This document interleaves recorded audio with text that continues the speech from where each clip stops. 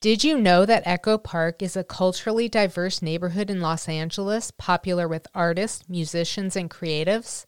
We'll discuss this and other interesting facts about the intersection of race, gender, culture, and citizenship with writer and scholar Dr. Natalia Molina on this episode of The Curious Professor.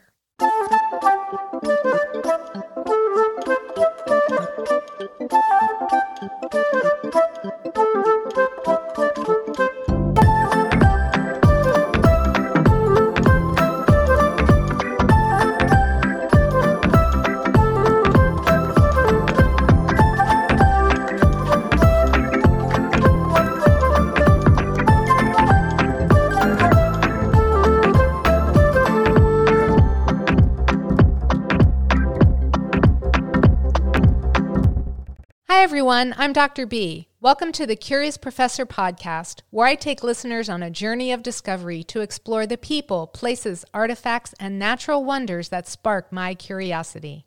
On this episode of the Curious Professor podcast, we'll explore race and culture in the United States with author and historian Dr. Natalia Molina. But first, a trivia question. What is a MacArthur Fellowship? I'll have the answer for you at the end of this episode. I'm thrilled to have Dr. Natalia Molina on the show today. Dr. Molina is a distinguished professor in the Department of American Studies and Ethnicity at the University of Southern California. She is currently serving as Interim Director of Research at the Huntington, temporarily stepping down from its Board of Governors while a search for a new director is underway. Her own research explores the intertwined histories of race, place, gender, culture, and citizenship. She is the author of several award-winning books and has been published widely in scholarly journals. She's written for the LA Times, Washington Post, and San Diego Union Tribune. Professor Molina is a 2020 MacArthur Fellow. When I learned about Natalia's passion for history and culture, my curiosity was immediately piqued and I wanted to learn more. I hope this interview with Natalia will spark your curiosity too. Welcome to the show, Natalia. It's great to have you here. I'm so glad to be here, Karen. Thank you. What's the most interesting thing about you? I'm a very structured person. I have routines and schedules, and I think because of that, it allows me a lot of freedom. I'm a very curious person. And so, as professors, people think that, what you do as a professor is you teach, and you do. But just like attorneys aren't in court all day long. They're also writing briefs and researching and looking things up. We're lesson planning, but we're also doing our research and we're writing. And we do this thing called service. When you think of how does the university run? Yes, there are administrators, but there are a lot of professors on committees. But there's all these moments that I found early on to be curious. So I started doing administration right after I got tenure. And the first position I looked into was I just called just to, when you used to call people, shows how old I am. I just picked up the phone and called. I saw this ad for a study abroad director. And so I wanted to know how I could build up the skills to be eligible for it, not for that go around, but for a later go around. And luckily the president or the head of the study abroad program for the entire UC system talked to me and he said, why don't you apply now? And I was in my 30s and I had a child and I'm like, well, because you have to be, far along in your career. And he said, you have to be tenured and you're tenured. And I said, well, because you have to be near retirement because that's a lot of the study abroad directors were in that position. No, and finally I'm like, you have to be like a older white man with like a blazer with the patches. Like I just had this idea and I realized I had my own gendered idea, maybe not a professor, because I knew I was a professor, but at least a professor who was a leader for study abroad. And so he said, it sounds like you're eligible. Why don't you try it? And it was the best experience. I hadn't done that as a student and I got to travel and try new things. And I loved being with the students. It was kind of like being in as a residential advisor almost. I'd never lived in a dorm. Yeah, and that is experience that opened up a world of possibilities for me because I do U.S. history. We don't have conferences abroad. I don't have to go to archives in Paris like some of my colleagues. But after that, I just started looking for opportunities. So I've given talks all over the world. I've done residencies all over the world. It's just been this unexpected pleasure of being a professor and just knowing people and it's improved my work because when you do something like US history or American studies, well, there are people that do that abroad. Just like we study China in the US or we study Latin America, people in China and Latin America study us. And so you get to go talk about US history from a scholar trained in China and can read Chinese sources about migration of Chinese to the US. So yeah, I guess that's one of the things that I've enjoyed the most and maybe somebody would think was interesting. And what was the most fascinating place that you've traveled to? Cuba would be one. I mean, I think they're all fascinating in their own way. So I'll say Cuba and China. Both my trips were close to each other. So the first going to Cuba, that in the US we don't go to Cuba because we've had this embargo since Kennedy was president. And then I went when Obama right when Donald Trump was elected. So we still had the Obama regulations when it was loosening up. And you go and you think like, oh, it's going to be Cuba. It's going to be like this time capsule. And there are certainly moments of that because they can't get many of the things we have. Even things like if they study medicine, they don't have access to certain journals because even those, like there's restrictions. So like when you think about looking up a journal article online or because of patents, they don't have access to certain medicines. So there was definitely that. Of course, the old cars, all that kind of thing. But there's another part where like people from the US are the only ones that can't freely go there. So there's all this investment from Europe, a lot of Canadians that are visiting. So tourism is huge there. And also US cruise ships stop there, right? Because there are like 7 reasons why you can go. And one of them is like on a humanitarian mission. And apparently if you sign up for a certain cruise and they'll give you that visa form that you can say it's a humanitarian mission. So that was really interesting. It was interesting to see the kind of the hustle of when you need to do things, when you need to survive. So we went on this one tour and the tour guide spoke English, but they hadn't been to college, and that's usually where people learn English. So I asked them how they spoke English, and it turns out they also spoke some French, German, Italian. And it was that the boss, who was one of their uncles, when Obama was opening regulations to Cuba, said, "We're going to build up some tourism here on our farm." It was just a farm. They grew tobacco, and he said, "We're going to build up some tourism here. You're going to learn. Who are the 2 smartest people? You learn English." And he got them a tutor, and they learned English in order to open a business. And that kind of hustle you don't see everywhere. And then that was in October, and I think in June is when I was selected as one of the fellows that would go to China through my professional organization, the Organization of American Historians. And that was just a whole different kind of communism. That was like communism on capitalist, steroids. So much consumerism, so much wealth, so much tourism, but only for certain people. And so you just think, Cuba, that was communism. China, this is communism. And they feel completely different. In 2020, you were awarded a MacArthur Fellowship for your work on race and citizenship. Can you tell us more about that award? So the MacArthur Fellowship is interestingly not for your past work, but for your future work. And so they pick people that they think have a good, strong track record and that can still keep going, right? Because I have one friend who was like, "Are you going to retire now? Because it comes with a good chunk of change." I was like, well, no. I mean, most days I don't think about it, right? Because most days we all do, or, I think a lot of professors, they love teaching, they love researching. Writing can be challenging, but it feels good to have written. What's interesting to me about getting awarded the MacArthur is what I got awarded for. So when I started my research, I was really interested in the ways in which the lives of one immigrant or racial group, what I call racialized groups, because race and ethnicity can change over time, are like ideas about race and ethnicity. Sometimes Mexicans are called an ethnicity, sometimes they're called a race, sometimes they're called white, sometimes they're called white but Hispanic, all these different things. And so I try to show that it's an active process by talking about it as a racialized group. So when I first started, most people, they're used to this, right?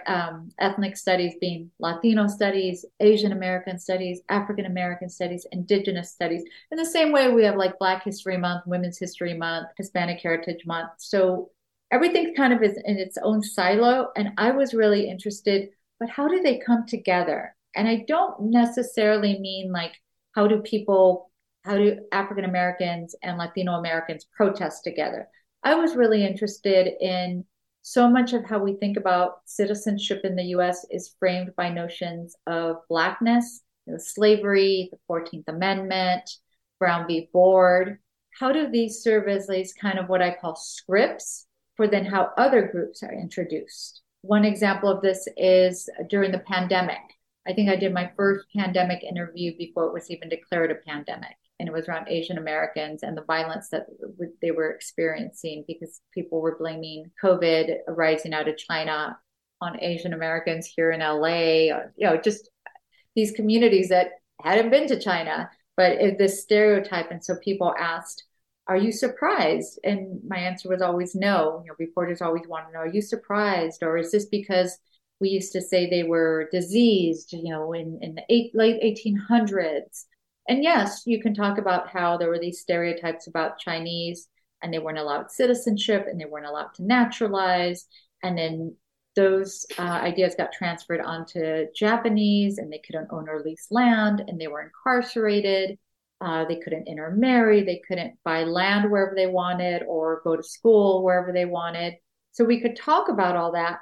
But along with that, there was also a parallel stream of this happening with Mexicans. So all those kind of scripts were also applied to Mexicans as they started to immigrate in larger numbers with the Mexican Revolution, with the development of agriculture in the West. There would be public health exams, and they would only be directed at those coming from Mexico, never those going into Mexico. They would only be directed at Mexican bodies coming from Mexico, never white American bodies who had visited Mexico. So this idea of disease, right, was kind of, and who is a disease carrier and what places are disease carriers? Chinatowns, barrios, but not the port in LA, the harbor in LA when plague hits LA and they find these rats carrying the plague at the port. So disease was only affected certain people and certain spaces in this kind of, in these cases. And so to me, it was that you needed to look at not just the way that Asians and medical racialization had happened, but how it had happened with Latinos and how these two inform each other. You can almost picture two timelines, and then you can kind of picture merging them. When I first started this work, I was told, interesting. Nope, we're not going to do that. Everybody stays in their lane. You do Latino studies or you do Asian American studies. You do African American studies or you do Indigenous studies. We don't look at this racialization and the way that one informs the other. It's too much.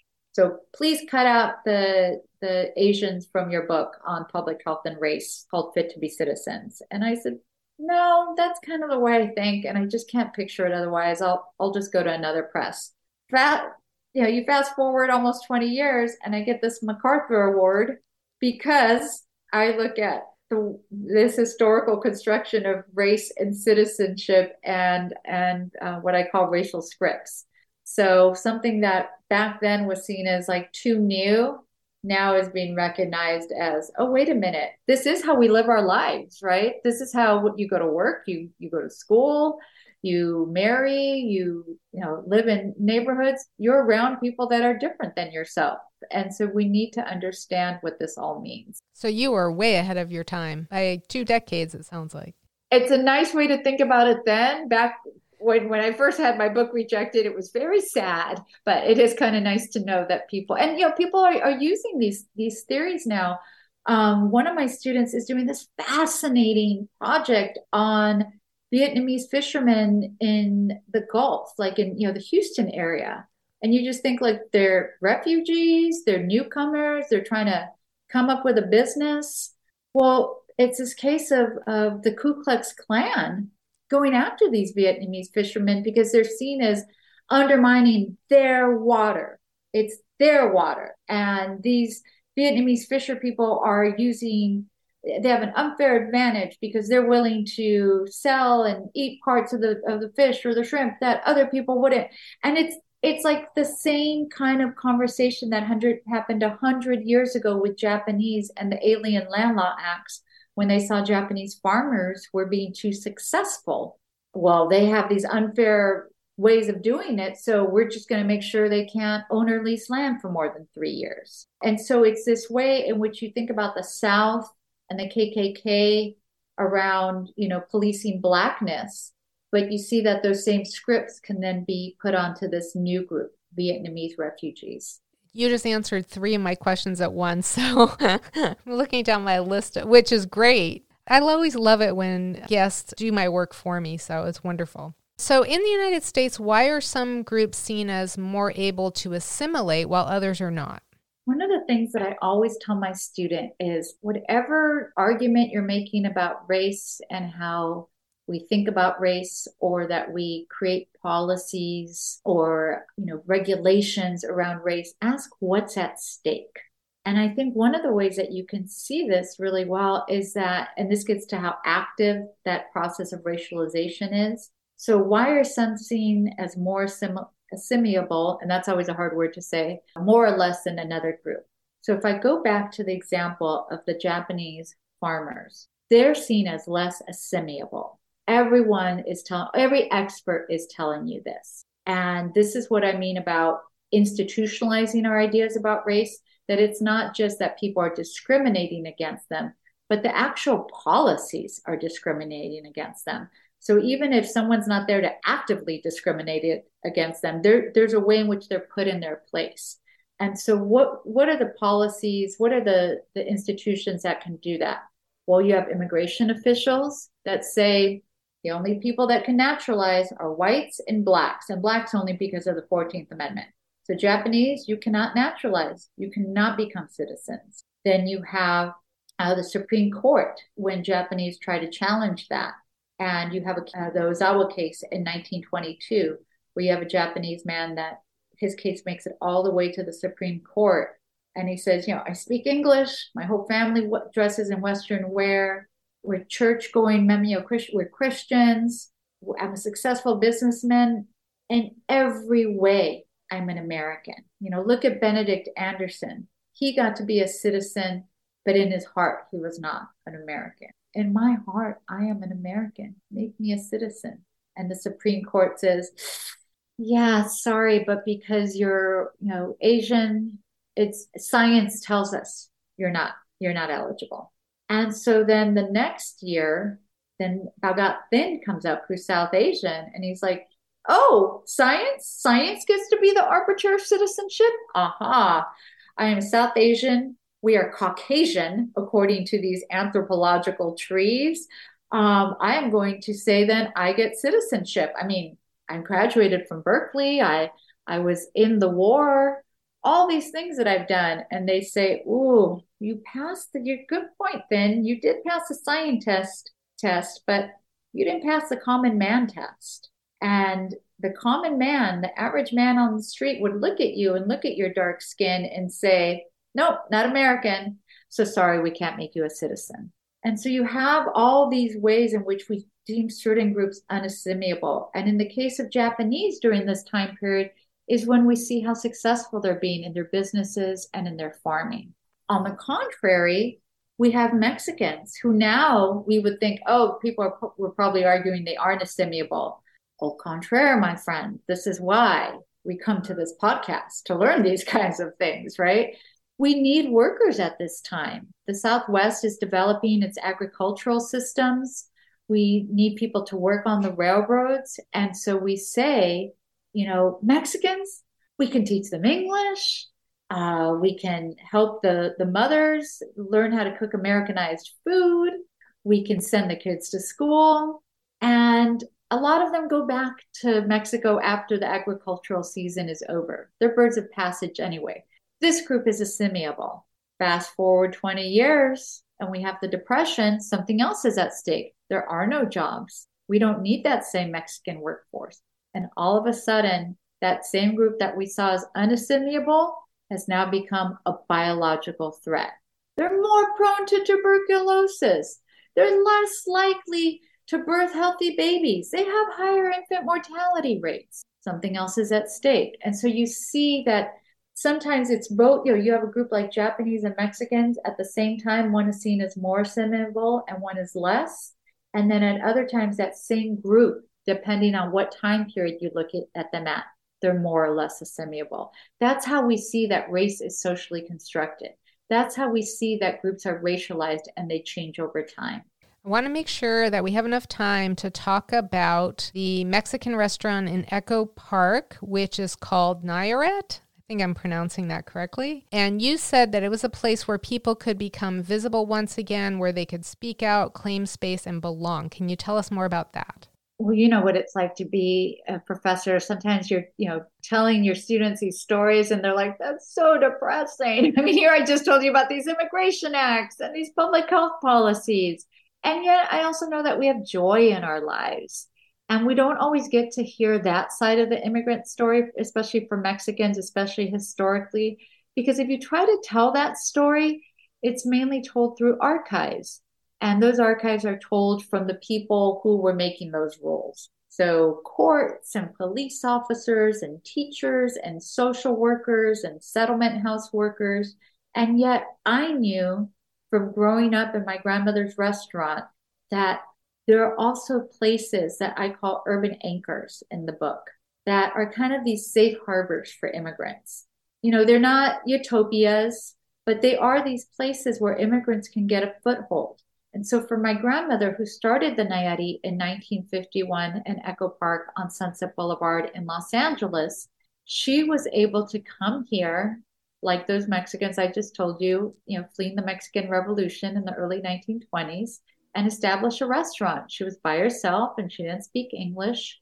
And she wanted a restaurant that could then serve as a foothold for other immigrants, an urban anchor.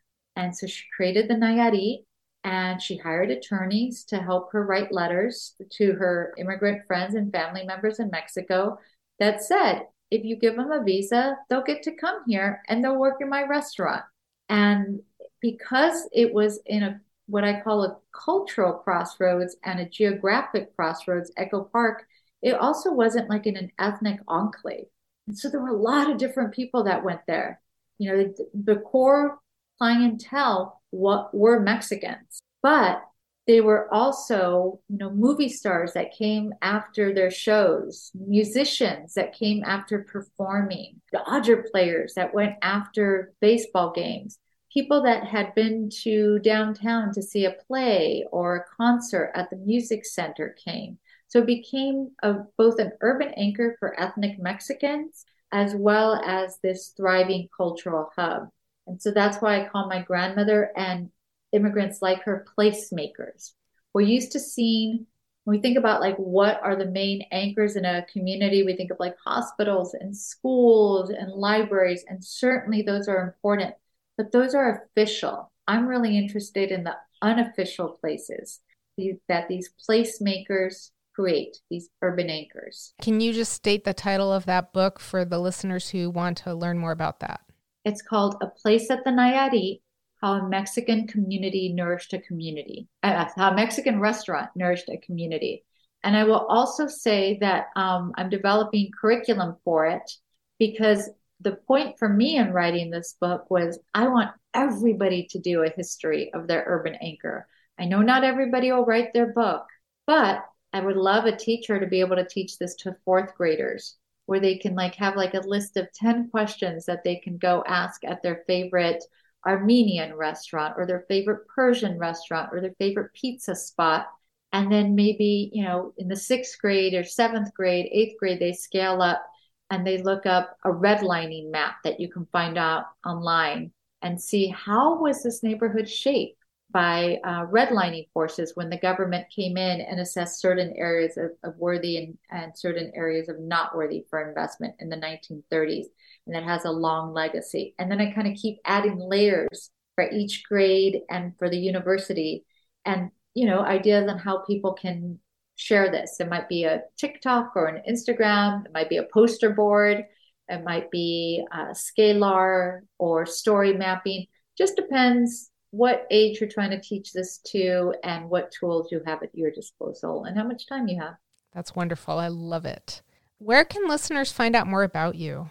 I am at Natalia Molina, phd.com. That's my website, and that's where you have everything. You can find my Twitter and Instagram handles, prof_Natalia M. At the bottom, you can sign up for my newsletter because I'm always learning. Just like you're learning through your podcast, I love to hear people's stories when they come to my book readings. And so I write about those. I always include a moment of joy because we need joy in our lives also. So Natalia Molina, phd.com. It was great to have you on the show, Natalia. Thank you so much for being a guest on the Curious Professor podcast. Thank you for such a carefully crafted interview. I really appreciate your time. And now for the answer to this episode's trivia question. What is a MacArthur Fellowship? The MacArthur Fellows Program, also known as the MacArthur Fellowship and commonly referred to as the Genius Grant, is a prize awarded annually by the John D. and Catherine T. MacArthur Foundation to U.S. citizens or residents working in any field who have shown extraordinary originality and dedication in their creative pursuits and a marked capacity for self-direction. We'll end the show with something punny. What is a professor's favorite snack? Academia nuts. Except for math professors, they love pie.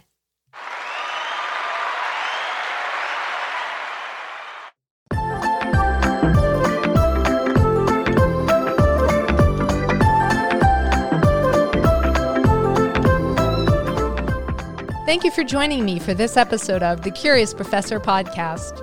If there's a person, place, artifact, or natural wonder that has sparked your curiosity and you'd like for me to feature it on the show, please let me know. My website is thecuriousprofessorpodcast.com. If you enjoyed the show, be sure to subscribe to the Curious Professor podcast wherever you listen to podcasts. And if you'd like to become part of my community of curiosity seekers, be sure to visit my website, thecuriousprofessorpodcast.com, and join Dr. B's Hive. Until next time, always be learning and be curious with Dr. B.